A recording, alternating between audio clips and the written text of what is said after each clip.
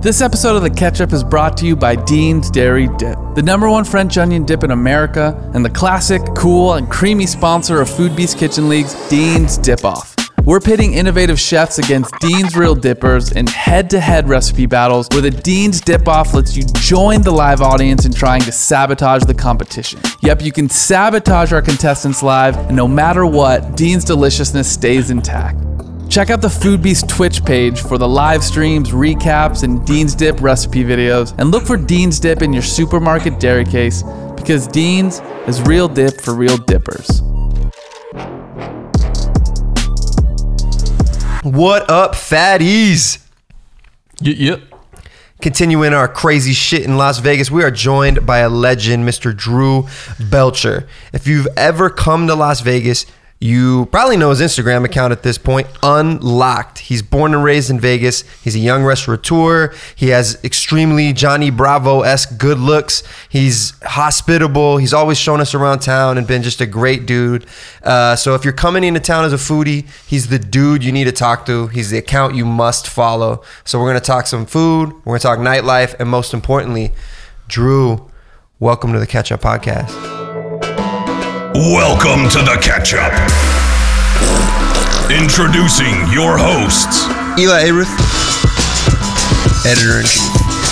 And Jeffrey Kutnick, CEO, and apparently the only guy who takes this podcast seriously.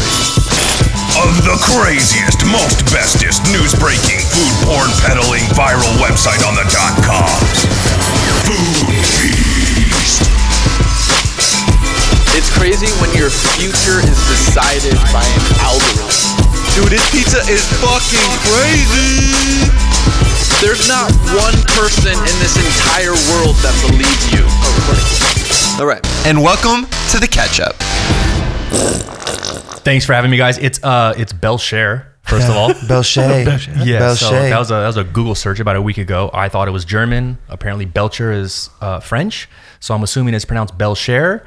So that's some extra brownie points with the page. Is that a Food Beast exclusive right now? Have you told anyone else that your new last name is Belcher? Because No. everyone in Vegas knows you as Drew Belcher, right?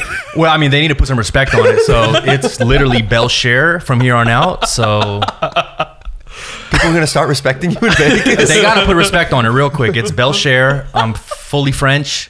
French fries, French kiss, French crepes, all of it. Belcher, without a doubt. Dog, you're a wild dude. What does you as a little kid look like? Yeah, so Like 4 years old. What are you doing it for? yeah, so I was riding around the tricycle, just playground pimping, just getting at these girls, rolling dice. I was the ice cream man fanatic, Capri Sun killer, all of it. So it's wild at 4 years old in Vegas? It was rough in these streets, yeah, no lie. How far were you away from the Strip? Oh, bro, so I was born and raised here. Wasn't even born anywhere near the Strip. I mean, there's an entire city way off Las Vegas Boulevard, an entire community, entire culture. The Strip is cool. Obviously everyone has love for Las Vegas, but there's an entire community and culture off the boulevard for sure. Tell us about that community, Yeah. the stuff that we didn't see that you grew up in that you want people to know about. Yeah, for sure. I mean, so relating back to the tragic events of like October 1st, everyone's thinking like, oh, it's a cool little whatever. Like, how do we support this? Like the tragedy, we get it. Bro, the next day, lines upon lines upon lines of people trying to donate blood, supplies, reaching out to the police, the fire department, dropping off meals, clothes, anything they could. So we're looking at it from a community. We're like, wow, this is really happening right now in our city. Like Vegas isn't big. Vegas is 2 million people, Yeah. It's crazy. But that's the Vegas I'm from. That's the Vegas I know. It is Las Vegas first and foremost before anything and everything. Go Golden Knights.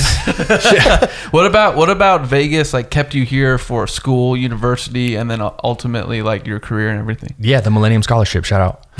Free college. There you go. Free college. So I mean, honestly, growing up in Vegas, I always wanted to maybe move outside of Vegas. I love California, going to California when I was younger with my family.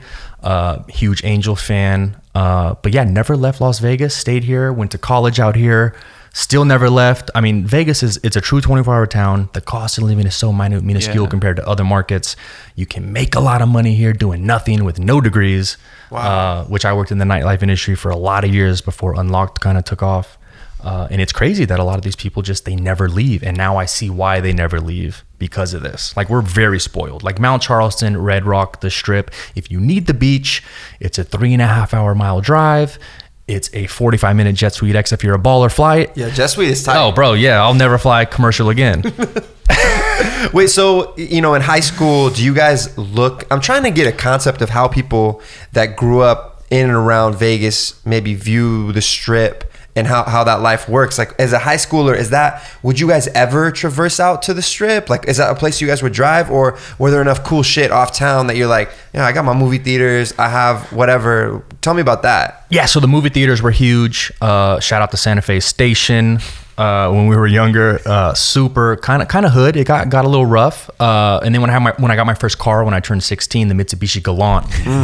Shout out with the plug real quick. Bro, had the exhaust, had the rims. Bro, I was trying to get all the bitches. So anyway, yeah. So we get the car. Obviously, you're 16. You can't really there's not a ton to do. So I'd get my boys and we would drive down to the Strip and go to the Forum Shops, not to buy anything because we're all broke pieces of shit, but we would just go and walk around like the Forum Shops and walk into all the cool stores and just be little loiterers and just mischief makers and just not buying a fucking thing. So this was the shopping mall. Going over to the Strip was like the shopping mall. Yeah, the Forum Shops. It's like where all the luxury shit is. And you would just sometimes we would just park because parking was free. They need to bring that back, by the way. Yeah. And just walk on the Strip and just do nothing and just walk. That's what I did as a kid. Yeah. I came here a lot in Vegas. My parents would drop me off and all I'd do is walk the Strip. Yeah, walk and the Strip. And it was just fun. Yeah. It's like sightseeing. Did you get any of the footballs filled with liquor? I was too young for that. No, you're good. I promise. You're good. Hey, you're good. So then college, what's party scene like in college? Yeah, so UNLV 100%. Shout out to Phi Delta Theta real quick. That's a sorority, I assume? No, it's my fraternity. God damn it, Eli. Yo, that's how bro. Not connected I am to the Greek scene. Yeah, no. It's a sorority, I think. Which, I don't know if I can plug them because I think they're kicked off campus. Oh, are they? Yeah. Of course you would, Drew. Yeah. For doing some hazing or some shit. Obviously I've been out of college for a while, but I think they're off campus. Still, shout out Phi Delta Theta. Yo, Drew's there last night, son. Yeah. I'm that guy, bro, just at the college parties right now, just creeping in the corners, bro. Get at these bitches. No.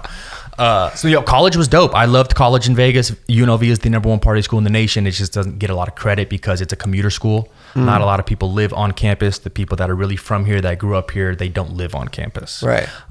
Still a cool Greek scene. The tailgates were cool, even though UNLV football sucks. UNLV basketball was dope in the 90s when we won the championship. But yeah, college at UNLV was amazing. Was your introduction to nightlife in Vegas, did that happen in college? Yeah, so right when I turned 21, I auditioned because you have to audition for all these nightclub jobs. Tell me about what's I don't think people know. Tell me about what the audition process was like. Oh yeah, bro. It's they treat you like little farm animals. So they line you up, get in. You have to audition in swimwear, bring a headshot, bring a resume. And I'm 21, no nightlife experience. I'm like, bro, I got to audition. Luckily, I was fucking jacked.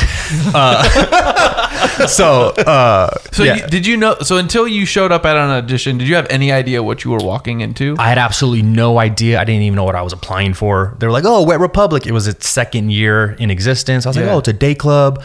Yeah, let's just see how it goes. So I audition. You're there with all these dudes, all these girls. The dudes are you have to audition in your little board shorts. Dudes are doing push-ups in the back, putting like oil on their muscles and shit to get ready. Bro, it's fucking wild. It's fucking wild. How many people at a time were at these auditions? Like, how many people were you seeing at these auditions? Like hundreds and hundreds and hundreds. People fly out, girls fly out, dudes fly out from Miami, from Texas, from Cali to audition to get a job at these clubs. Wow. It's fucking crazy because of the amount of money you can make. The cost of living here is so cheap. It's all cash. When I was there anyway, it was all cash and tax free. Shout out to the IRS. But yeah, the audition process, man, you literally just get down in your little bikini if you're a chick, board shorts as a dude, oil up, pump up, walk a little runway. These judges ask you a couple questions, literally not pertaining to anything nightlife. It's like, what's your modeling history? What's your fucking service history? And a fun fact. I'm just like, I'm 21, I'm Drew, I don't fucking know. I can do whatever you want me to do, sir. Yeah. Wow. And then hopefully if you look the part, I guess, you get hired. I got hired. I worked there for 4 summers and audition 1, got the job. Yeah. Yep. Wow. Yeah. So was it fun? Oh, bro. Okay, let's talk about this. We can talk about it for sure. Yeah. So Wet Republic is, I think, the best day club in the world. Wow. Okay. So Where's What Republic again? at the MGM. Okay, At and the that's MGM. it's I think consistently known, and I As haven't a gone dope. to a ton of day clubs, but like it's like What Republic and Encore Beach Club, right? Those like are the two ones that I know like, off top. Yeah, those are the two heavy hitters for sure. Wet Republic was the first one, and I think Encore Beach Club opened like the Later. third or fourth season Yeah. of Wet Republic. Crazy DJs, obviously the most beautiful girls in the world, buff, attractive dudes. People are just blowing like 50 grand in these cabanas, spraying champagne, making it rain on. It's wild. What's some wild shit you saw during that time at Wet Republic? Yeah, Like, so 'cause I of can the wild shit. Yeah, I got the best story. So, and this was all on Google. You can Google it. So there was a crazy I don't know, Asian arms dealer or financier named Jolo. This Asian guy. You can Google it. All the Vegas people that are listening are fucking dying right now. This Asian guy named Jolo. All right. Super loaded. No one knows what he does. There's all these rumors like, oh, he's an Asian arms dealer. He's a pimp. His dad's got oil money and younger. Not old by any means, but kind of fat, dorky, but Yeah. super fun.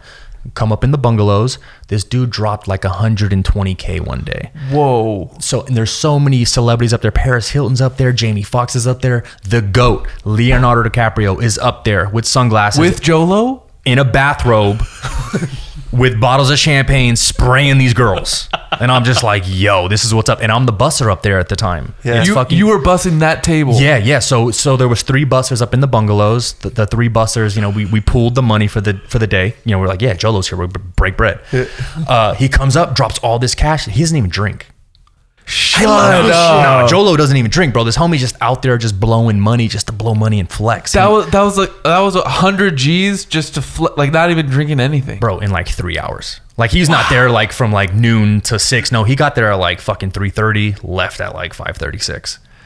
Wow. Bro. Yeah, so he was lined living up there. all the bottles of champagne in front of the bungalows, like tons of Ace of Spade, Dom Perignon, crazy shit. He doesn't drink. So Leonardo DiCaprio leaves.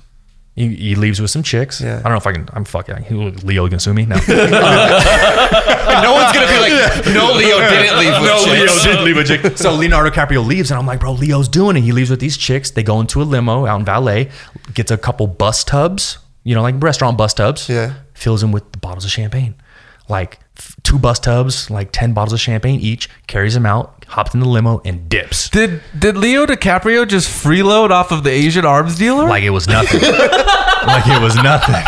We got Leo. Yeah. But if you Google, apparently Jolo was freelance off of all these homies. Like it was all like embezzled money, shady shit.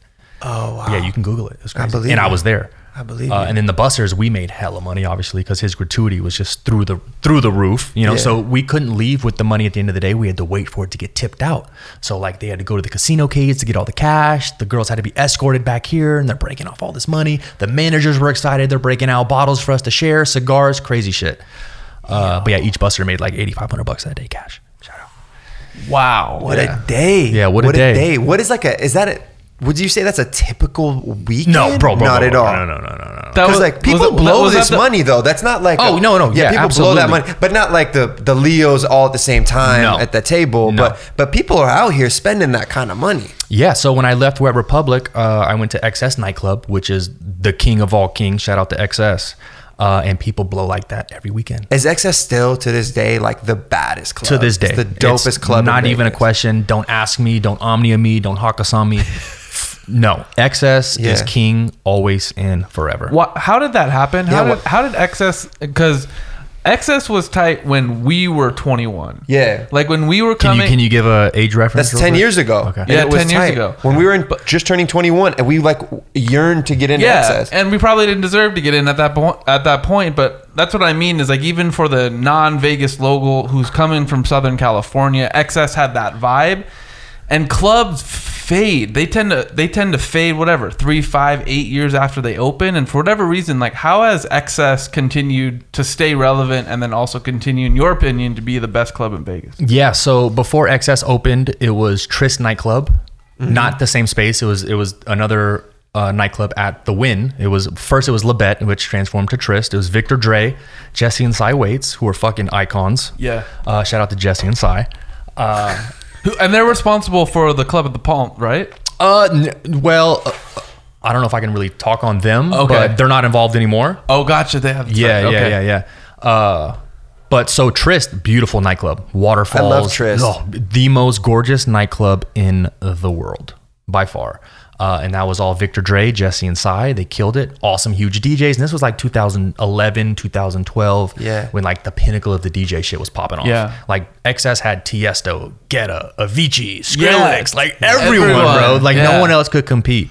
And then after the success with Trist, they opened up XS, was just like the huge big brother just fucking everybody and their moms. Yeah, because Trist looked like a little. I didn't know which came first. Yeah, so Trist came first, yeah. and Trist, the other one, it looked like a mirror, but much bigger. Like XS was literally in the name and the vanity. It was just a humongous club with outdoor features, indoor features, like, which was kind of unique too. Like that indoor, outdoor, like it was just as cool to be outside as it was inside at XS. I actually like the tables at XS and Trist better outside than I do inside.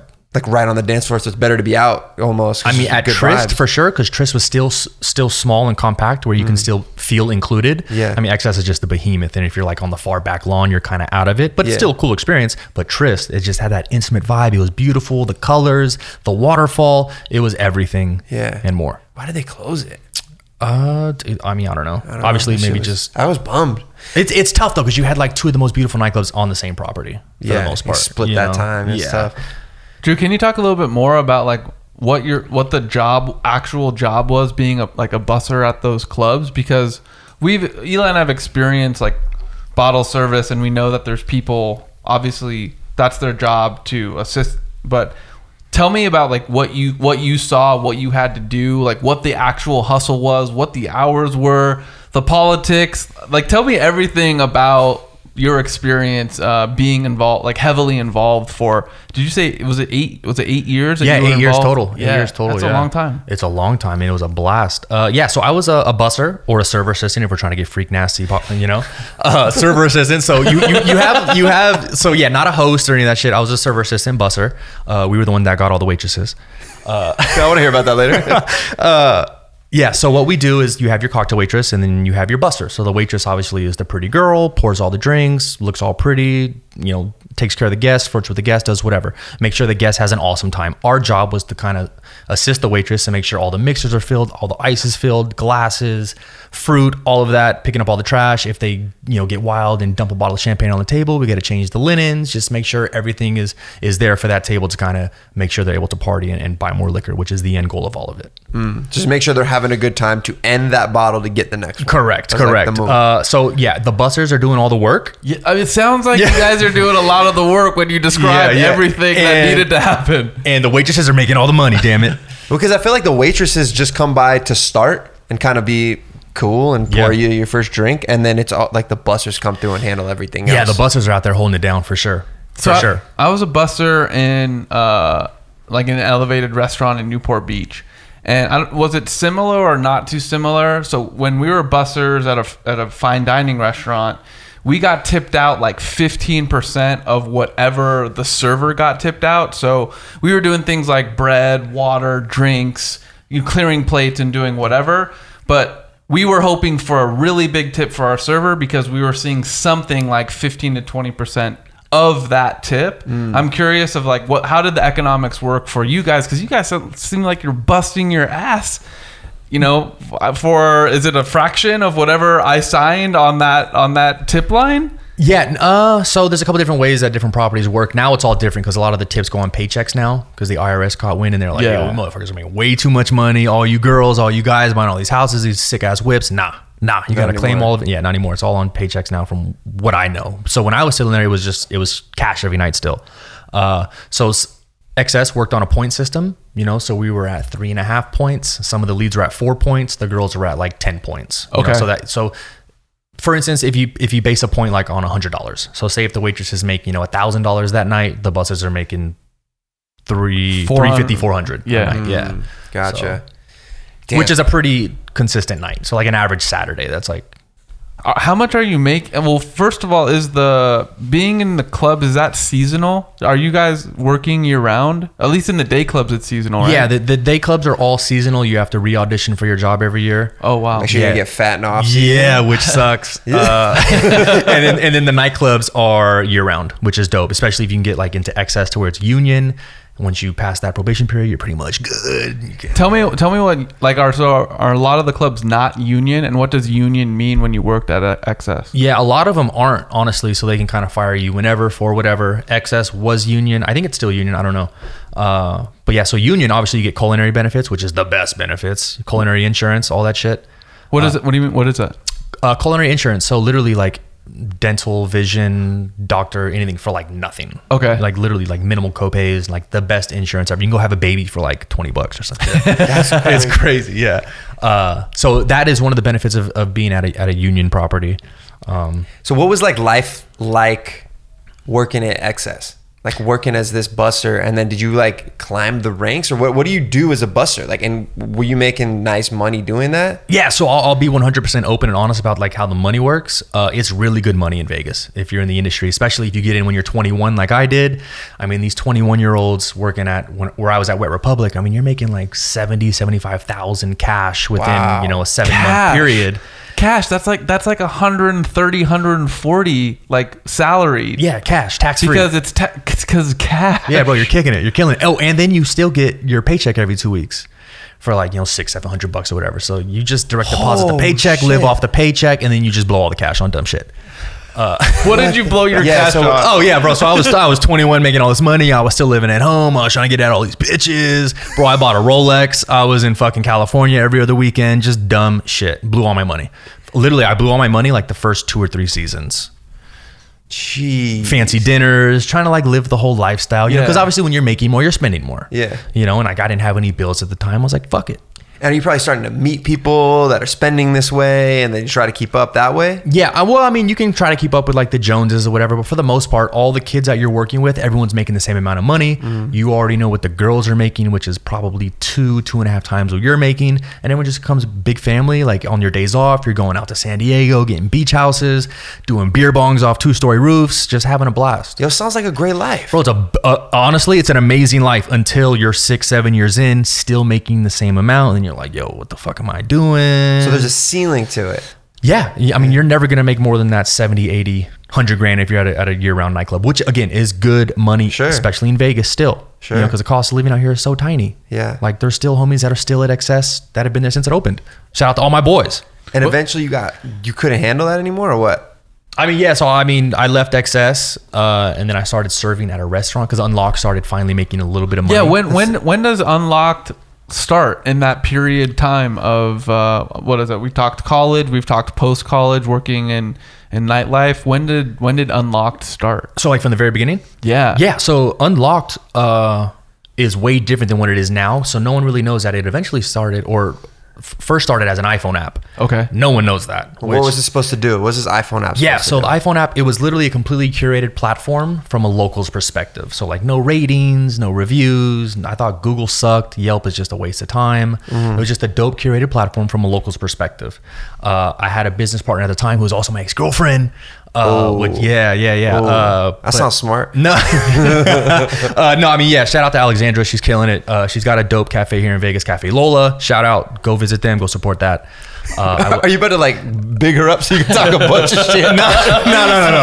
I literally, I haven't seen her. I've not ran into her, and we live like in the same area and shit. But I wish them nothing but the best. They're killing it. So yeah, it originally started as an iPhone app. Okay. Now all you entrepreneurs or wantrepreneurs that want to start an iPhone app, I'm gonna tell you guys right now, don't fucking do it. Okay. Why? Well, okay, so everyone wants to be the next Mark Zuckerberg, and Yeah. I got this idea for the next this, that. Fuck your idea, bro. If you can't execute it, you're gonna fucking fail. Especially us. I don't write computer code. I went to school for finance. I still don't even really know fucking finance, and I got a degree in that, you know? Alexandra got her PhD in like higher education and shit. Like we couldn't write code, you know? So we're like, oh, let's start an iPhone app. Fuck it. Okay, well, how do we start an iPhone app? Well, I had a friend that started an iPhone app. He gave us a recommendation on a developer, sat down, met with him. He's like, all right, here's the price. And we're like, whoa. Very expensive. What was that price like? So, honestly, Was it 6 figures? close, very close, very Okay. fucking close in the 80,000 range. Yeah. Which sucked after everything because once you pay all that, now what? You're not Sunk, done, and right? it's not- No, bro, not even close because now once you get the iPhone built and out there, launched on the App Store and approved, if you can even get it fucking approved, which is a whole nother nightmare. Yeah. Now you got to maintain it and upkeep it. constantly release updates, everything, especially if the app is social for users. It has to be, or you're gonna fucking die. So Unlocked was dope. It was extremely informative. It just wasn't social for users. So you can go on there as a user and see like awesome, cool happy hours, awesome spots, dope restaurants, cool events in real time. You just couldn't do anything on the app. You know, so if I could redo it, I would want an app where you can, you know, create your own little cool profile and create your own lists. And, you know, Eli, you could have your own list of fucking my cool coffee spots, my dope breakfast spots, you know, where to get my dick sucked that night's little fucking low key after hour spots. Tell me. You know what I mean?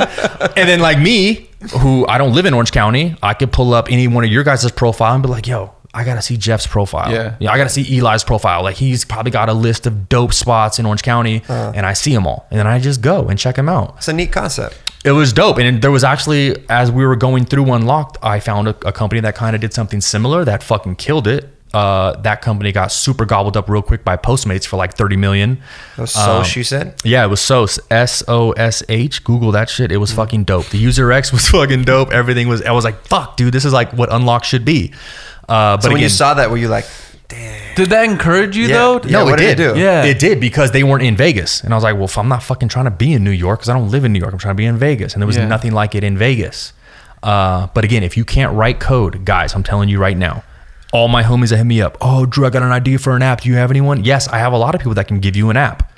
But don't focus on trying to make an app. Focus on building a business first. Because if you can't make money, you're going to fucking fail. Yeah. And I'm going to be right there. Say, I told you so. How far did you get though in the app? Because I mean, that's a pretty penny of investment. Yeah, man, that's a too. big investment. That's a big first step. Yeah. So how far did you get in pushing it? Like, did it get through? Were you on the app store? Like, Yep. were people downloading it? Like, how far did you get? Yeah, so we had everything. We had a pre-beta launch. We had all this hype, exposure, no traditional PR by any means. We just had, because I was born here. Alexandra's been here forever.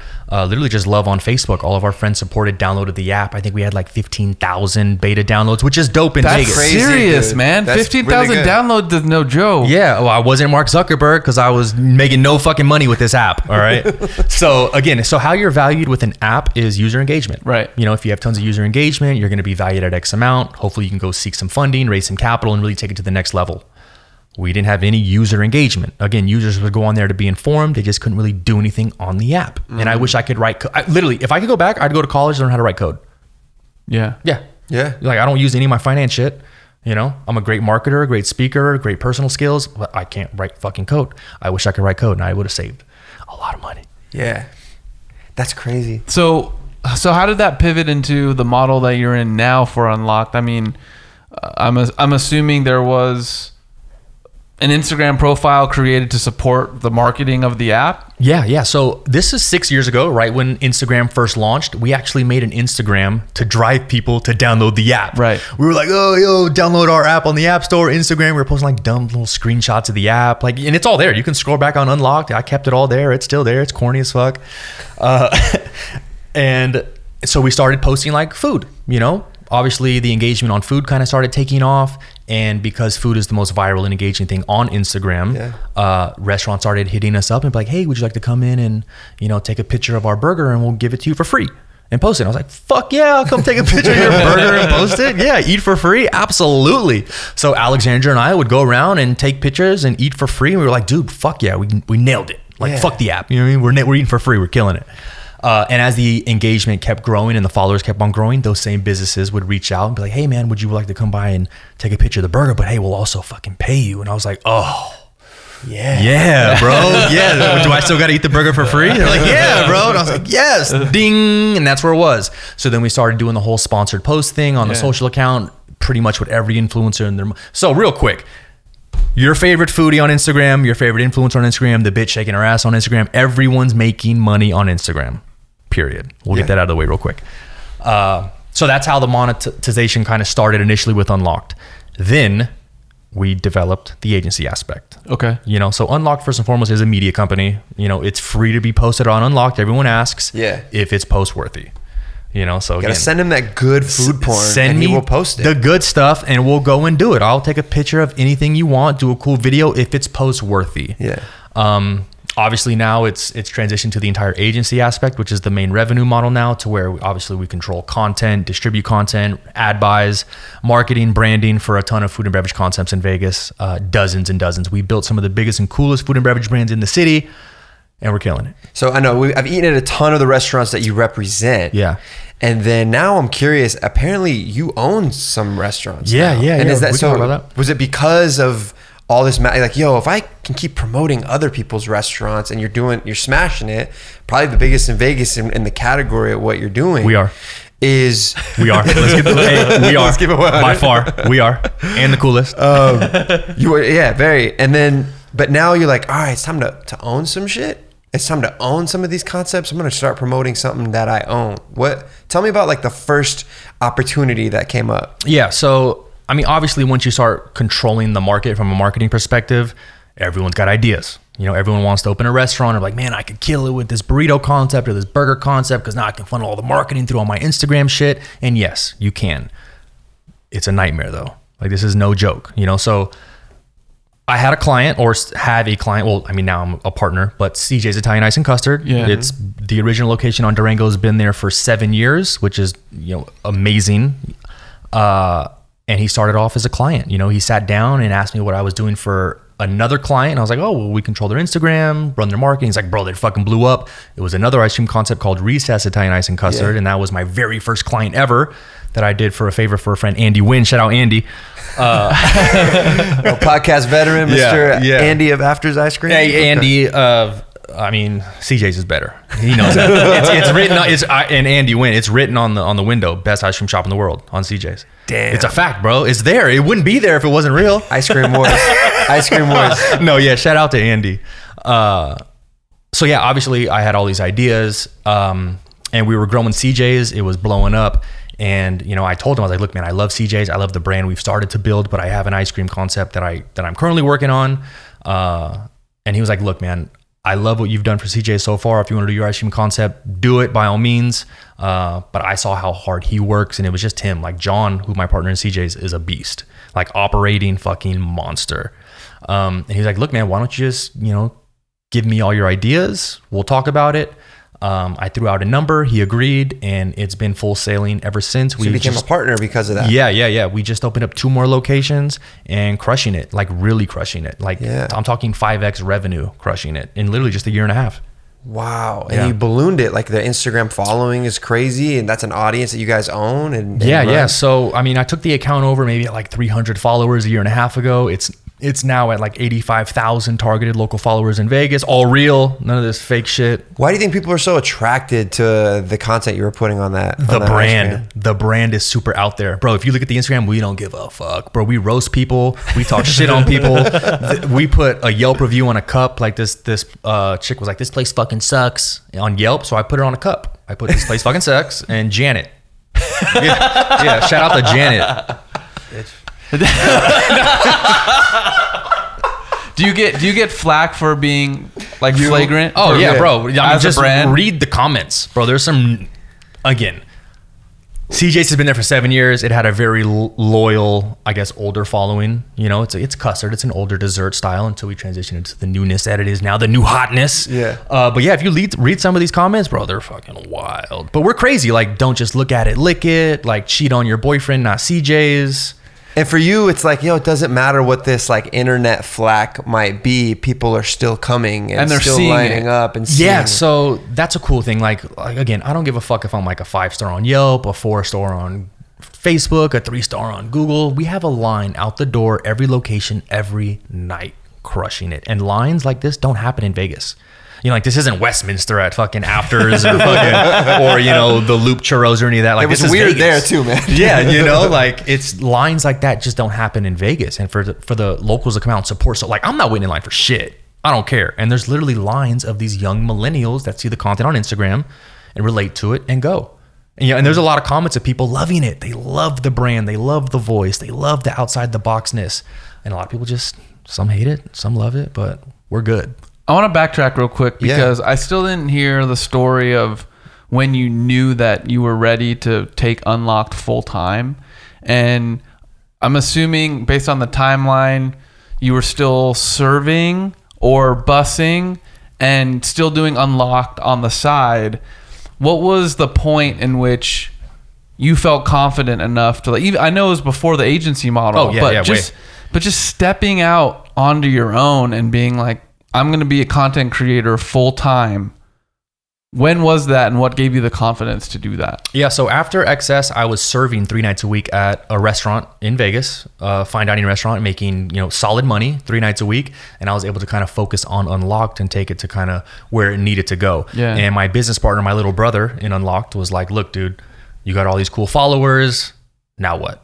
What are you gonna do with it, bro?" So I was like, well, fuck, man. All right. Unlocked was making minimal, dude. I'm talking like a couple grand a month. Still, you could live off it. I didn't have my house or all the cool shit you see on Instagram now.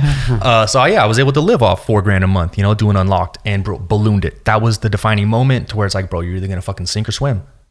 And I'm swimming laps. We're swimming laps.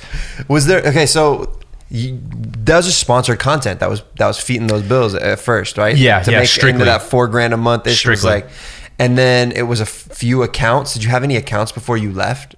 Like people that you were running their Instagram? Yeah, so I had one, which was the Recess Italian Ice and that you mentioned. And dessert or whatever, which I did as a favor for Andy. He literally called me one night. And I fuck with Andy hard. Andy literally reached out on Instagram years before Unlocked was in. Unlocked had like 20,000 followers. He's like, and I got a DM from Andy. And I'm like, oh my God, bro, Andy fucking win. Like after I'm jerking off. You know what I mean? He's like, bro, let's link up. I'm in Vegas. I was like, absolutely, bro. Where you want to go? I got you. We went and had like some sushi burritos or some shit.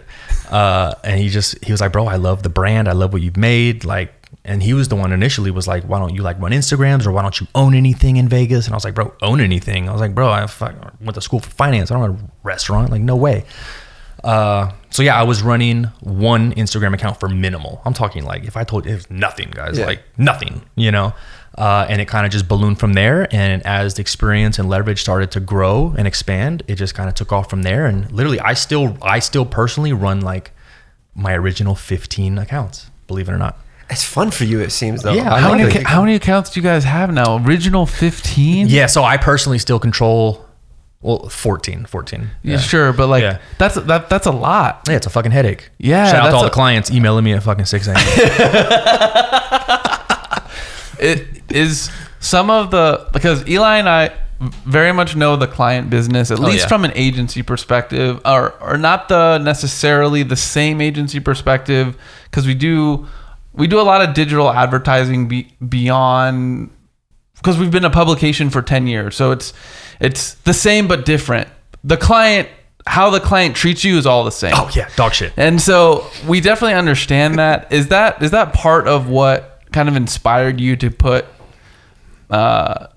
become an owner? To become an owner in businesses? Do you see that as like more of a long-term future for what you're doing, leveraging the audience that you have beyond client work and putting some like real stakes into different concepts? Yeah, for sure. And going again, not to jerk off fucking Andy. I literally met with Andy again. He came in the Cosmo. We were getting all fucked up, like Momofuku. Shout out David Chang.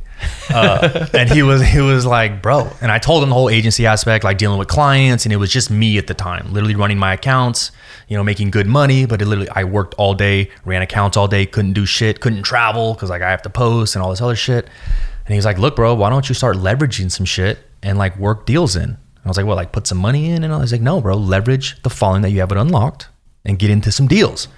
And that kind of started ballooning. And then I started bringing on more people for Unlocked and paying them. And I have a full team now, and it's a blast. How, for influencers and for people in general that are trying to take social clout into business deals, right? And that was a blueprint that we've talked with Andy about. He did that. I mean, he's done that across dozens of concepts, right? Taking his marketing, streetwear prowess, becoming a partner in businesses. Even if there were businesses that he did put money into, but there were a lot of businesses that he didn't put money into and became a partner. When you becoming a partner in a brand, like what's your expectation on when that's going to actually like cash flow for you and when it's going to actually start paying you beyond just like the sweat equity? Is that like, I need to see something in 6 to 12 months? I need to see something in 3 years? Like, what is that for you? My deals, the way I work them out, pay me immediately. Okay. Every month. I'm getting something from day one. Every month. I think that's really smart, Drew, because I think there's a lot of things that can be structured in the promise of growth. And if that doesn't help you today and tomorrow, then, you know, what are you doing, right? And so did you know that that's how you were going to structure any deal that came to you, is like, look, I'm a partner, I need to start getting paid out day one? Yeah, 100%. Only because, look, I can easily just say, fuck being a partner, and if it's just going to chase money and just go out and hustle clients. And for me, it's kind of easier to sell and close because of the leverage we have with Unlocked, on like closing these social clients. But instead of waiting 2 years for K1s to be distributed and all that shit, I'd rather just sell you on a social service, take your $2,000, $2,500, whatever we charge you a month. Because in reality, you're probably going to fire me in 6 months whenever the contract is up anyway. And I'd rather just cash out now and be done with it. Because now a lot of people are getting bored and mad that we're building brands and then you're getting fired. Yeah. You know, like we build these brands up and we get emotionally attached to all these cool brands, build them to like this massive following, and then they fire you. And then you're like, well, fuck. I never thought about that. That's actually quite interesting. I mean, we've all, in the client servicing industry, we understand the idea of people outgrowing someone and, for sure, and kind of ending it. But the idea that, you know, you grew a brand from nothing to something and then they drop you because, do you think, is there ways to avoid that outside of just the straight buying into the company? Because that's not always like, we're talking about this as if it's like always on the table, and it's not. Like, it's very special situations where, you know, you could have a conversation with the owner of a company and the dominoes align in a perfect way where they might not have enough money to pay for your full services. They can meet you halfway and then also give me some ownership in it. It's a very specific case a lot of the times for that to happen. But is there ways that like I'm sure you've kept some of your clients for multiple years. So like, what is it about that like keeps them interested over time as they now have 100,000 followers of their own? If you're this restaurant concept or this one, like, how do you feel? Yeah. So right now when I sit down with all these clients, so again, my initial 15 clients, they're locked in at that price. Like, I've never raised the price. I've never done anything. Honestly, it's very minimal work. They love it. I've grown all their accounts to huge accounts. I don't think any restaurant, truthfully, should have over 10,000 followers. I just think it's crazy that a consumer would want to follow a restaurant and that many would want to follow a restaurant. So if you're able to capture someone's attention and to where they want to, you know, engage and follow your account, you have their attention now. So I think that's cool. Yeah. So yeah, we built a ton of, you know, followings from actual following numbers and in real numbers. Because again, the following, it's cool, but it's a vanity metric. You know, a lot of people are now buying followers. There's all these crazy comment pods and all the engagement is fluffed. But now when I sit down with these clients, I ask them off the bat, what do you want? Because there's a couple ways we can go about it. Like, are you just looking for social media management? Because obviously it's a full-time job in today's market. It's a service. Yeah. You know, you're paying someone to not only create, but post content on your Instagram and build your brand daily. You know, do you want, you know, cool viral videos? Do you want me to reach out to influencers? You know, do you want like sponsored posts on Unlocked? I ask them, what do you want? You know, do you want your sales to increase? Because there's a bunch of different ways you can go about it. If you want your sales to increase, I need to know what you're spending on ads. Like, what are you doing to increase your sales? And they say, oh, nothing. I've never paid for advertising. I word of mouth. And it's like, dude, that day is fucking over. Yeah. You know, 2005 is over, man. If you're not paying money to reach new consumers, you're gonna fucking die in this market. Yeah. Do you see that these potential clients, these prospects, know how to answer that question? Or do they all just like, do they want everything? They want it all. They want it all. They want the cool Instagram. They want the cool photos. They want the viral videos. They want the influencers. Because it all sounds dope. And they all want their sales to increase. Yeah. So I already know for the most part going in, they want their sales to increase. They want to see an ROI on that service. And I ask them, what's the ROI on the person in the back cooking your food? How many have answers for that? They don't. They're like, I don't know. And I tell them, there is no ROI. It's a necessity, or you don't put out fucking food and you close. Right now, if you're not creating content on this device, your phone, you're going to fucking fail. Because all the attention is on this device, period. If you're paying a PR company to pitch magazines and get you on the news, you're going to fail. So how do you feel like your style agency, which there's amazing people in every community now, like, for sure, you know, you're crushing it here in Vegas. Do you run into issues with some of the long-standing PR agencies that are based in Vegas of like, damn, here's this kid who grew an Instagram following, now has a community of other people with big Instagram followings, and now these restaurants aren't going to us anymore. They're going to these Instagram business owners. Yeah. Like, is there like What's that like? Do you talk to these people? Yeah, it's crazy, you know, and I think all of them hate me for some reason, but I'm the nicest guy. And I did a lot of work for, you know, agencies for free, a lot of these PR companies, because it was just cool content. Meaning they invited you somewhere and you went because you thought it was cool content. Yeah. You went, you ate, took a photo, shared it with your audience. Absolutely. But as our following kept growing and we started doing social clients, and then some of these clients would end up firing those PR companies and signing on with us, then some hate and jealousy would come on board. And again, but it's a different market. You know, it's this device controls and rules everything, your telephone. Yeah. You know, so again, as a restaurant owner myself, I would never in a million years pay a PR company to pitch to get me in a magazine or on the news at 6 a.m. because no one reads that magazine. No one watches that fucking news. And even if you are in the magazines or on the news, where's the first place you go to post about it to let everyone know you're on the news or in a magazine? You post it on your fucking Instagram. All right? So that's just the way it is, man. Do you see anything that could take away the power of Instagram? Have you seen anything that could be a threat at all to the power of Instagram? I'm curious for some, because at Food Beast, we love the fact that we have great engagement on Instagram and we do our best to maintain it as much as we can. It's really scary to think about, like when we all went through the algorithm change, right? When it went from a timeline to the algorithm, right? That's something like anyone with major account get feedback from Instagram about the change happening or how it's going to affect it? No, we just all had to like learn ourselves what's the best way to game this algorithm as best we can to keep our engagement, and we move on. Does being dependent, or at least a lot of these restaurants and Food Beast included, like, does it scare you, the fact that like, Instagram dominates so much consumer buying power? And is there anything else that like you're investing in or you're looking at to make sure if that power dynamic switches, you're ready for it? Yeah, so that's why I kind of started to brand myself a little more, not Drew Belcher like on Instagram, but just a little bit more of myself behind the Unlocked brand to give people a little more something to resonate and relate to. And I think that's why Unlocked has kind of flourished so much in the past year and a half. And a lot of people, a fucking douchebag on Unlocked. And some people like it, you know? It's a very polarizing... I like it because I know you as a person, and I know that you amplify the persona to amplify the persona. But it is a polarizing, like you're either like, yo, this dude is like representing Vegas as this like crazy party douche, or, you know, you stand out amongst the masses of other like food people, or, you know, and everything. People are falling in love with the personality. And people follow people on Instagram not because they always love that person, but they're interested in what makes them tick. For sure. The Instagram story engagement popping. It's crazy, bro. People just out there just laughing, DMing, responding. It's crazy and it's fun.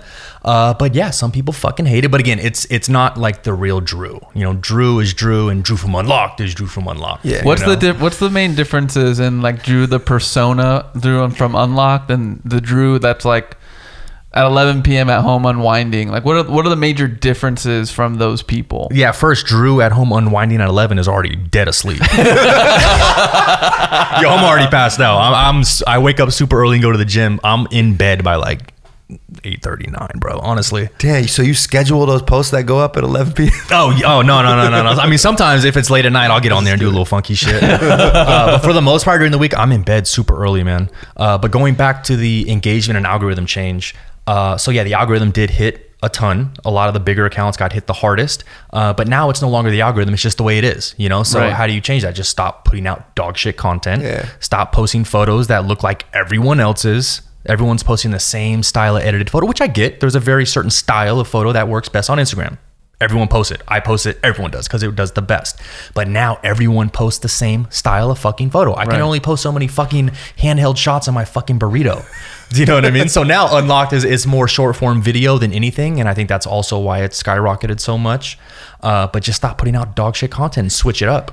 That really is true, because when the algorithm change hit us, I mean, it hit, and then we were like, you know, it forced us to look at our content twice, 3 times, 4 times, and just be assholes and very critical of every last piece for a little bit of time, right? Like, you have to recalibrate and understand, listen, it's not the platform, it's just we got lazy because we thought the platform was doing all the work. No, you actually have to be a connoisseur of content, because we're not inherently famous. We're not like, I'm not famous from the movies I was in, right? I grew my fame. I don't have fame. Food Beast grew its audience based on food at first, and then the food porn, and then a brand, and then you show the people behind the scenes. So like, I don't take that for granted that like someone else can come and do that shit. I think our brand is fucking way cooler, but the idea is I don't take it for granted. So when the algorithm changed the first time on Facebook and Instagram, we would go from 1 billion views a year to even a drop to 750 million is a big drop that I don't take lightly. So immediately it's like, guys, I'm viewing these videos 4 and 5 times before they go out, because while other people just kept putting out the same shit, which is psychotic, because if you keep putting out the same shit, the same result, you're crazy. Like, things can change. We're not indebted to people to watch us. Like, people don't owe us anything to follow us on Instagram. Like, I'm thankful that you do.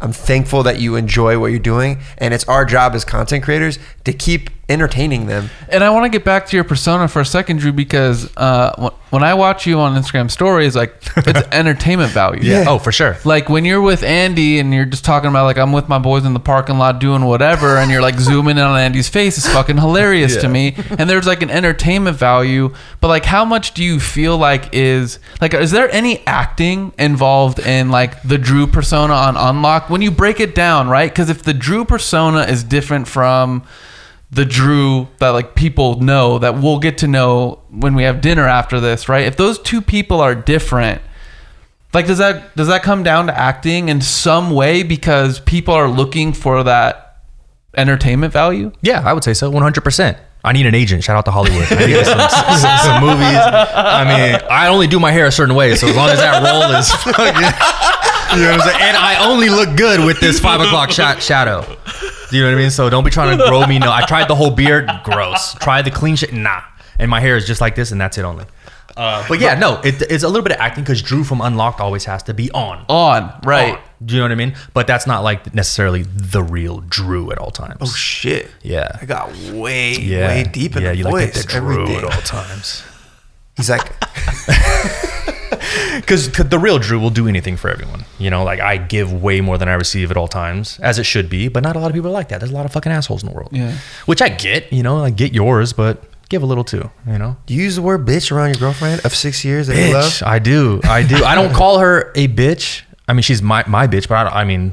You don't call specific people bitch. That's why I want to clear this up, because I know how fun loving you are. Yeah. Hey, what's up, bitch? It's a term of it's a term of endearment. Bitch. And they use it in Key and Peele skits, so like they've already vetted this for us. Yeah. Bitch. You can't. Yeah, finish no. it. How'd you really say it though? Yeah. No, I said it. Yeah, I said it hard. I said it hard. Hey, what's up, bitch?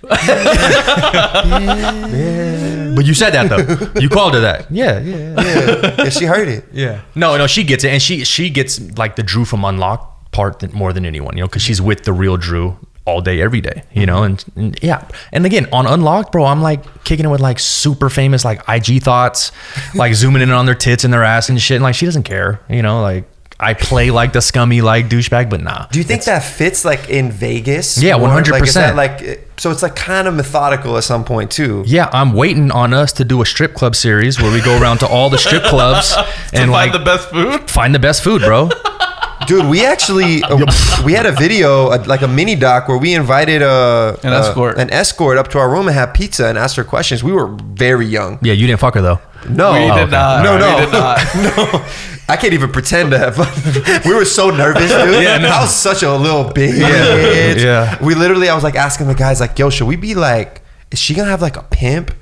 Cause like come and like vet you guys real quick, like, yo, y'all got the cash. Yeah, we didn't know. I had no idea. Like we got the room already. Like it was our like first candles time. and shit. No, yeah, we had pizza. Like what do hookers eat? We're like, that's literally what we were wondering. Like, what do they eat? Like we're fucking idiots. Yeah. So, but that's why we wanted to have the conversation. Is like we gotta know, because I think there's levels to escorting. There's levels to all this shit. Which, when you think about it, and again, I don't know how much that content like holds up.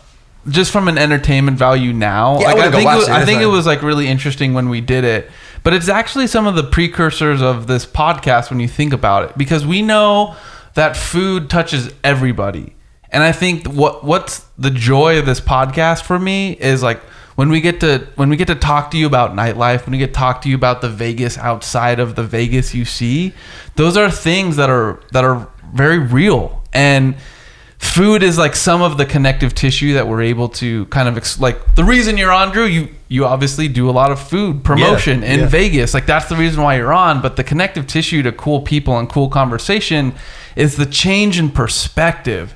And the perspective that we got from a Vegas escort who has seen a lot, has experienced a lot, was really interesting. I don't know. To me, that's why the podcast exists. Is like there's a through line in food, but there's just so much more that people have to offer that it's I don't know. I really like it. Dude, so you've been here like 30 plus years? 32. 32? Yeah, 32. Hey, Spearmint Rhino's got the best chicken fingers, and Sapphire has... Good segue, my friend. This is exactly what I want to talk about. Yeah, strip club food. Yeah. Best chicken... Oh, okay. Yeah, strip club food, Sapphire. Yeah, actually, we're talking strip club. Yeah, so Spearmint Rhino is a strip club. Top 5 strip club foods. In order. Rank. Let's do it. So Spearmint Rhino's got the top 3. They got these. So Spearmint Rhino, again, I don't know if I'm just always blacked out and super fucked up that it's so good, which happens. Part of it. It's hashtag blackout or get out all day, But now I kind of carry myself a little better, But again, the chicken fingers fire. Okay, absolute chicken fingers, fire. Spearmint Rhino. Yeah. Okay, got it. Okay, what else? You said Spearmint Rhino has 2 other things. Quesadilla. And again, this is just like super, just like late night, like. Yo, what is it about chicken fingers that are popping at every like kind of entertainment establishment? Like at XS or at Encore Beach Club, it's like the hot thing to do. You gotta get tight. the bucket of chicken fingers. Yeah. The bucket of chicken fingers is like what all the girls gravitate towards. What like all the dudes order. They might eat a few and then girls scavenge that more than they scavenge like on bottles of liquor. Yeah. Chicken fingers. Yeah, is bro. It. Come on, chicken fingers. Chicken fingers. Think about it. It's kind of gross. Oh, it's disgusting, bro. And they're all fucking pool water splashed on them and the soggy fries. Yo, the pool in Vegas is gross. Oh, don't ever get in, bro. Don't ever get in. Wait, what do you mean? I've been there. I worked at a Wet Republic for years. Don't get in. It's the murky swamp of death. It's so gross. Just think about all of the human body parts floating around and splashing around after all the gross things they've done all day. Yeah, bro. I've seen condoms floating in there. Oh, yeah, bro. We can get really nasty if you want. No. Yeah. Oh, yeah. Oh my god. Oh, yeah. Can we get into like the condoms floating, bro? Bro, people like throw up in the pool and they got to get everyone out. People are fucking in the pool. You break one glass, they got to empty the pool. Oh yeah. I've never done it. Yeah, we can get really nasty. Guys, can we talk about Vegas food? The quesadilla. Quesadilla's fire. Quesadilla, Spearmint No, I Rhino. want to get past the strip club food. Okay, and I want but to put the steak at Treasures. You know that Treasures has phenomenal steak, believe it or not. There's a steakhouse in Treasures. Not that I know, but I've heard. That's how they bill you. Yes. That's how they bill you at the strip They get club. you, bro. You don't pay for the lap dance, you pay for that filet mignon. Okay, so food outside of the strip club. Yeah. How are we doing this? Well, What do you guys want to know? I think I want to provide a utility for a lot of the listenership that comes into Vegas and eats, and whether that's strip side, non-strip side, like wherever it is, what are some of the essential places and menu items that Drew is saying you need to go experience? Yeah, for sure. So I'm going to plug a couple spots in 2 different ways. I'm going to plug non-clients who I pay every time I go. And again, I pay pretty much everywhere I go anyway. But I'm going to plug some non-clients who just because I feel like they need to be plugged. And of course, I'm going to plug some clients. Transparent. Yeah, I like it. It's complete transparency. Thank you for the transparency. 100%. I appreciate that. So non-clients off the bat, which I think this is my favorite list by far, which we'll fuck with later. Best Korean barbecue in town. And I'm going to speak facts. 8-ounce Korean barbecue on Spring Mountain's the best Korean barbecue in town. I don't fuck with all you can eat shit. If you want all you can eat, the best all you can eat is Master Kim's, also not a client. But 8-ounce is the only Korean barbecue that serves like premium prime beef. Okay. Which we'll fuck with later. Yeah. Yeah. That's like that prime beef, baby. Like it. Okay. How you like that brisket, that ribeye? Anyway, and then so there's also a sushi spot, the best sushi in all of Las Vegas. On strip, off strip, doesn't fucking matter. It's called Tokyo Boys. Tokyo Boys. Not a client. I pay every time. I literally was just there the other week, dropped $1,000 like it was nothing. Where are these spots, by the way? I'm assuming these are off strip, All right? of them are off strip. I would want to go to Tokyo Boys tonight, but they're fucking closed on Mondays. Oh no. Sorry, guys. Sadness. Yeah. So Tokyo Boys, Chef Hero is the chef, and I've gotten to know him from my partner at CJ's, John. Shout out to John again. Literally told me about Tokyo Boys, and it's the most unassuming troll location of all. It's one of those old like Ruby's 50 diners, like, you know, like the reds and aluminum the ones on the outside. Yeah, okay. Or the Johnny Rockets or whatever the fuck it was. Yeah. It's literally one of those, and they didn't change anything in the inside. Nothing, bro. It's a fucking... It's a diner It's still? a wooden diner. Trust me. We got to go. Oh my God. Yeah, we'll eat a couple edibles and we'll go check it out. So it's called Tokyo Boys. Crazy. They have, and again, no rolls, but spicy tuna roll, the craziest spicy, and you look at me like spicy tuna roll, Yeah. but spicy tuna roll, it's the best shit ever. They make it, they chop it up, they mix it. It's the best spicy tuna roll in the world. And also just the best sushi. We'll go. But whenever you guys go, you have to go with me. Okay. To make sure you guys have the experience. All right. Done. Tacos. The best Yeah. Hit me. tacos in Yeah. Vegas. Not even a fucking question. Not a client. Los Tacos. Los Tacos. Los Where's that Tacos. at? There's 2 locations. There's one on East Charleston and then one on Sahara. The original one is on Sahara. Have you guys heard of La Taqueria in San Francisco? Yeah. Yeah. So you know the history with that, right? James Yeah. Beard Award winning. It's Totally. The established. Mission Burrito. Yeah. They invented that Mission style of taco Totally. with the guac and all that shit. So the old guy that started that, his son started Los Tacos. No one knows that. I don't even know if they want me to say that because there's some bad blood and beef with the family, like super bad blood and beef. Oh, wow. Same taco, same everything. The only difference is La Taqueria is just a white pinto bean. Right. Los Tacos is a white Peruvian bean. Oh my God. It makes Okay. a difference. Yeah, so crazy charcoal grilled carne asada. Like I toured the whole kitchen because I was like, bro, I need to come back there and see what the fuck you guys got going on. The owner was there. He's there like every morning making like the agua fresca. Then he takes his kids. He's a single dad. Takes his kids to school. Not a client. Honestly, don't even remember the homie's name. They don't pay me for shit. I pay every time I go. But Los Tacos. Los Tacos. But again, the best carne asada. Okay. Specifically. Okay? Specifically. Again, it's charcoal roasted. If you want the Al Pastor, they don't have the spit. the trompo, they don't know that shit. If you want Al Pastor, you can go to Tacos El Gordo. It's still the best. You guys know about Oh, we Tacos had that El Gordo. last Yeah, night. we had that last Fantastic. Wow. Fire, right? So was it your first good. time? It was my first time. Were you drunk? I was high. Even better. There you go. Yeah, I was high. There you go. Yeah. So Tacos El Gordo, hands down, the best Al Pastor. Yeah. It's just the way it is. Herbs and Rye. Have you guys been to Herbs and Rye? No. Jesus Christ, guys. I got to take you guys. All right. So Herbs and Rye. We're failing you, Drew, Yeah, but this yeah. is what the list is beautiful. for. This is what the list is so for. Herbs and Rye is a steakhouse on Sahara, close to the strip, just right off Sahara. They have a happy hour from 5 to 8 p.m., half off all steaks and select appetizers. Half off steaks? Half in the off happy any hour? steak. They have like this $320 King Kong ribeye for half off, and it feeds like fucking 10 people. Damn. Okay. Yeah. Half off steaks? That's aggressively, and I like it. So they have that from 5 to 8 p.m., then also from midnight to 3 a.m. every day. What? Every day, bro. Okay. This is what I need. There's a steakhouse open till 3 a.m.? Oh, they're 20. It's 4 a.m. I think, but yeah. Wow. It's crazy. And some of the best steak you'll ever have, the best spicy mussels in town.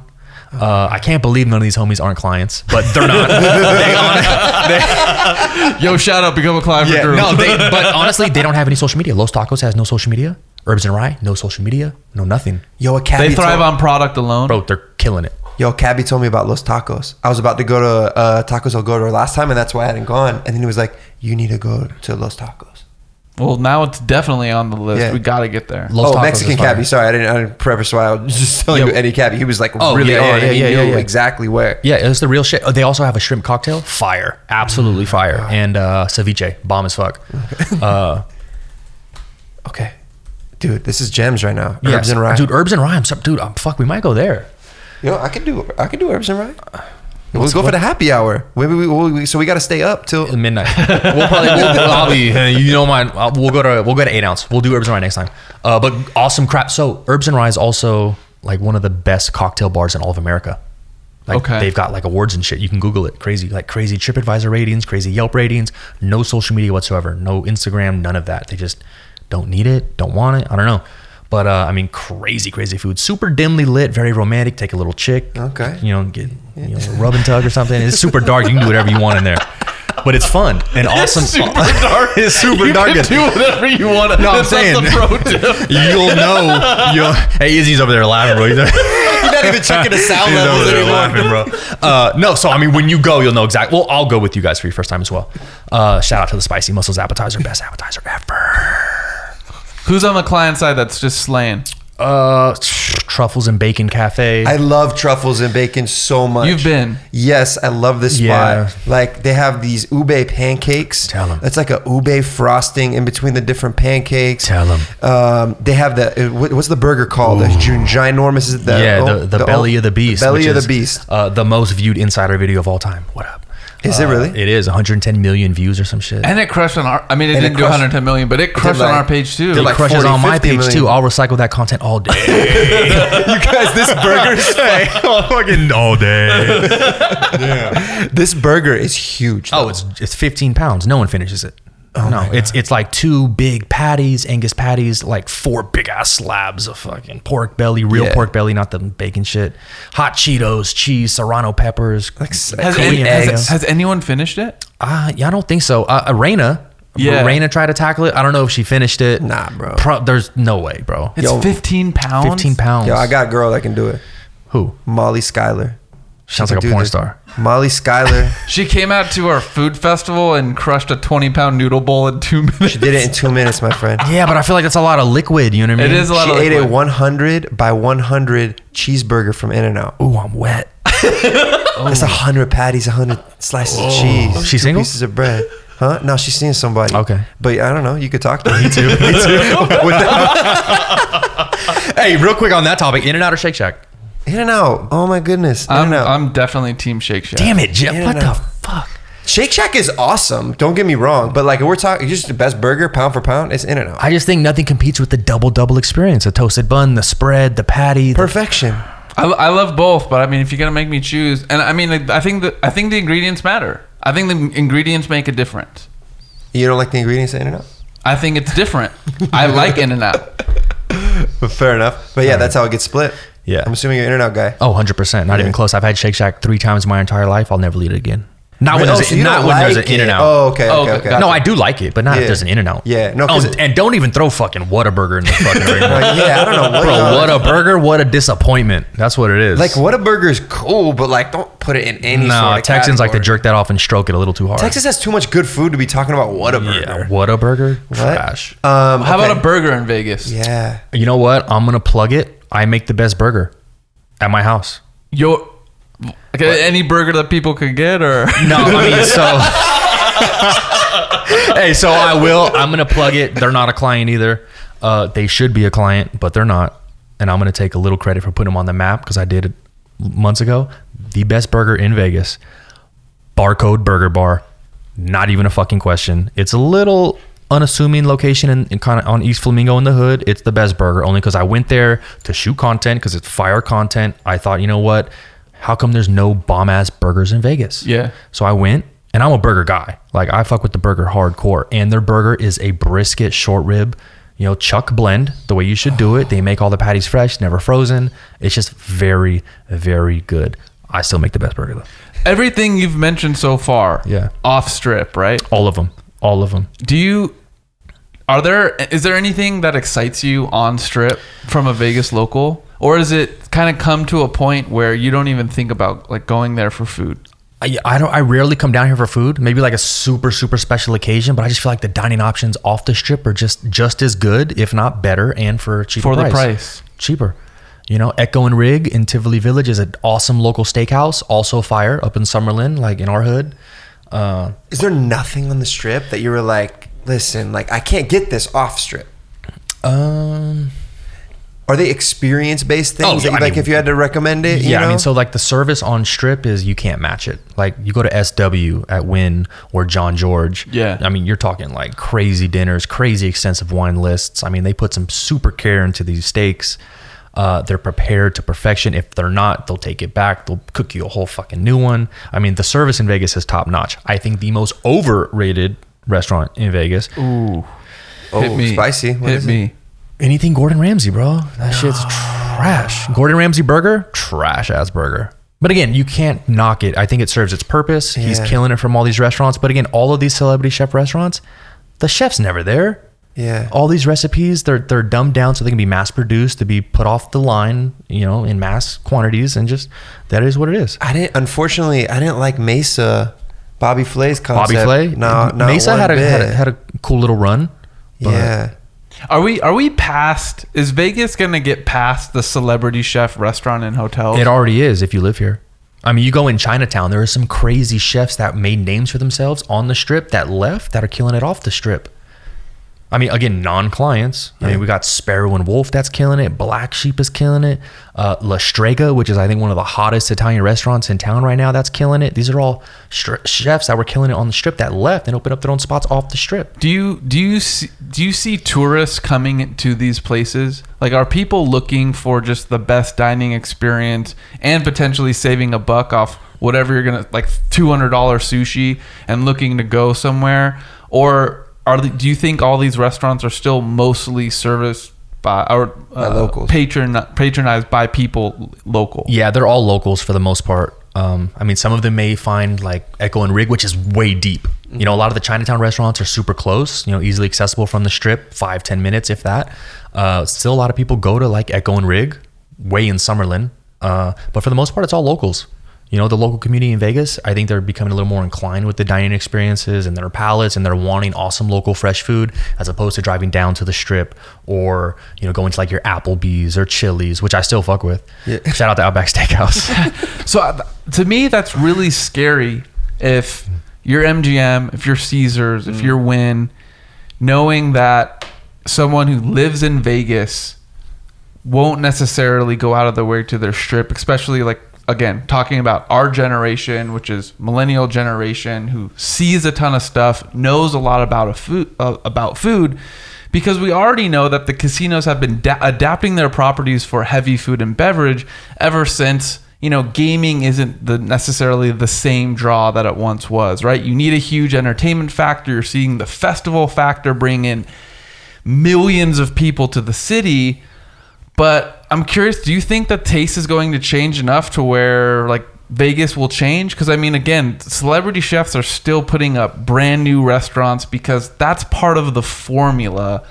Is that formula going to work in 2025? Yeah, so the celebrity chefs are still killing it because for the majority of tourists that come into Vegas who save up all year to come to Vegas, they want that Vegas experience. Yeah. They want to stay on the strip. They want to go to those celebrity chef restaurants. But from a locals perspective, that's done. Like, you're not going to attract any locals, you know. And a lot of them have tried to do like, you know, local happy hours, or, you know, they try to do specials for the Golden Knights games for locals, and no locals are driving down to the strip to watch a Golden Knights game. I don't You're either going to the game or you're watching it in a local bar. Correct.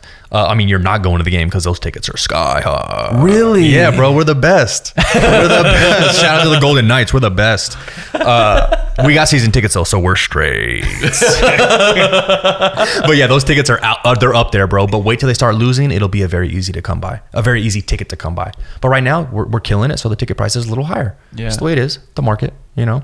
But yeah, I don't think the Vegas celebrity chef is going anywhere, because again, that family from, you know, Kansas that saves up all year for that 4 or 5 day trip to Vegas, they want that Vegas experience. They want to go eat at that Gordon Ramsay restaurant or that Bobby Flay restaurant. Are there hotels that are close? Are they getting it a little bit? Like, I know people talk about Cosmo, people talk about like Alvin Kailan and his egg slut. Like, those are cool concepts within a casino that aren't, it's not driven by a celebrity chef name particularly. Then you have like Roy Choi, which it is, but Roy Choi with like Best Friend and that whole new MGM, Park MGM, to me is kind of cool. Fire. Like for the strip, right? Yeah. Like, you can go a little bit of Best Friend tapas. Yep. Then you have Italy, which Yep. like, cool. I can go to Italy now, especially if you're traveling from out of town. 100%. And you're not landing in New York or LA. Like, Italy it's not the craziest, most authentic Italian experience, but it's up there. It's really fun. Yeah, it's good. It's fun. really Yeah. fun, and you break bread in a way that, like, I feel like our age, our millennials understand. Like, we may not want to sit with 20 of our friends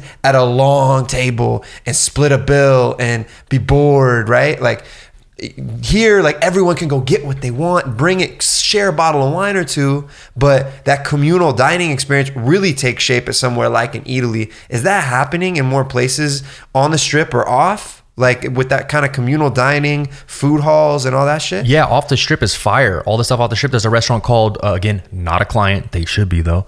A place called Mordeo. Oh yeah, we heard about yeah, that. So Tell me about Mordeo. I don't know about this. it's literally in Chinatown, right Okay. where all these other fire new restaurants popped up. Kai Vu, one of the chefs and partners, they have From this- District 1. Yep, there you go. Yeah. yeah. So he opened up Mordeo maybe a year or so ago. Fire, absolutely. But again, no tables, no traditional tables in there. Okay. You have the option. It's a huge like bar area seating. And everyone sits like kind of next to each other. There is like maybe one or two smaller tables, but that's it. Everyone kind of eats together, breaks bread together. Then they have this dope ass long chef's table in the back where they like cut meat, prepare, and cook food for like you and all your homies. And you can rent it out, sit there. It's fucking cool. fire. That's But yeah, the big chef's table, I'm all about it. Like if I'm dining with friends, like I strictly want to eat at the chef's table. Yeah. Or sit at the bar with my friends and converse with the bartenders. Like being in the industry and I was a server for a while, I don't like being served anymore. I don't want to be served.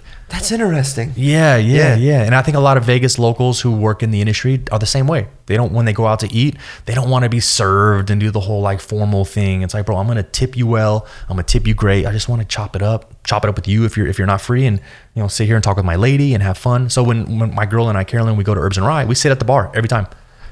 Every time. I like Just the chop it energy up. of it Yeah. because, like, if I wanted to be alone and sit all that, like, I probably would just do it at home. Yeah. I would, like, I want that experience. I want to be around people when I'm out. Yeah, and it's the least assuming spot if you just want to get a little jerk off under the table, because no one's gonna expect it at the bar. You need a new app of just dark places in Vegas. Yeah. We To have get some fun. satisfied. Yeah, we have. Did some you fun. miss anything from your list that you want to mention? Like hit list for people coming to Vegas? CJ's Italian Ice and Custard. I cannot stress that enough. It's the best ice cream shop in the world. What should we get when we go there? Oh, okay. So I mean, the menu's wild. It's virally sensational. The boba latte. It's boba on the bottom, our Italian ice, which is it's not like icy like East Coast water ice. It's more creamy, like Italian ice, like real Italian ice. Top of the little custard, fire. We do all the crazy concretes with mix-ins. Right now, we have a pumpkin pie concrete for the basic bitches. Shout out. But yeah, I mean, you're just looking at it. Any crazy concretes, the cereal cones, which we started, pumpkin pie soft serves in rotation right now. Any crazy creation, we got Sour Patch Italian ice. Oh my God. Shout out to Sour Patch for not suing us. Cookie butter concrete. Shout out to Trader Joe's banana splits. Oh, yeah, the speculoos. Oh, I love it. Yeah. The whole nine. Crazy shit. You should get that boba one, Jeff.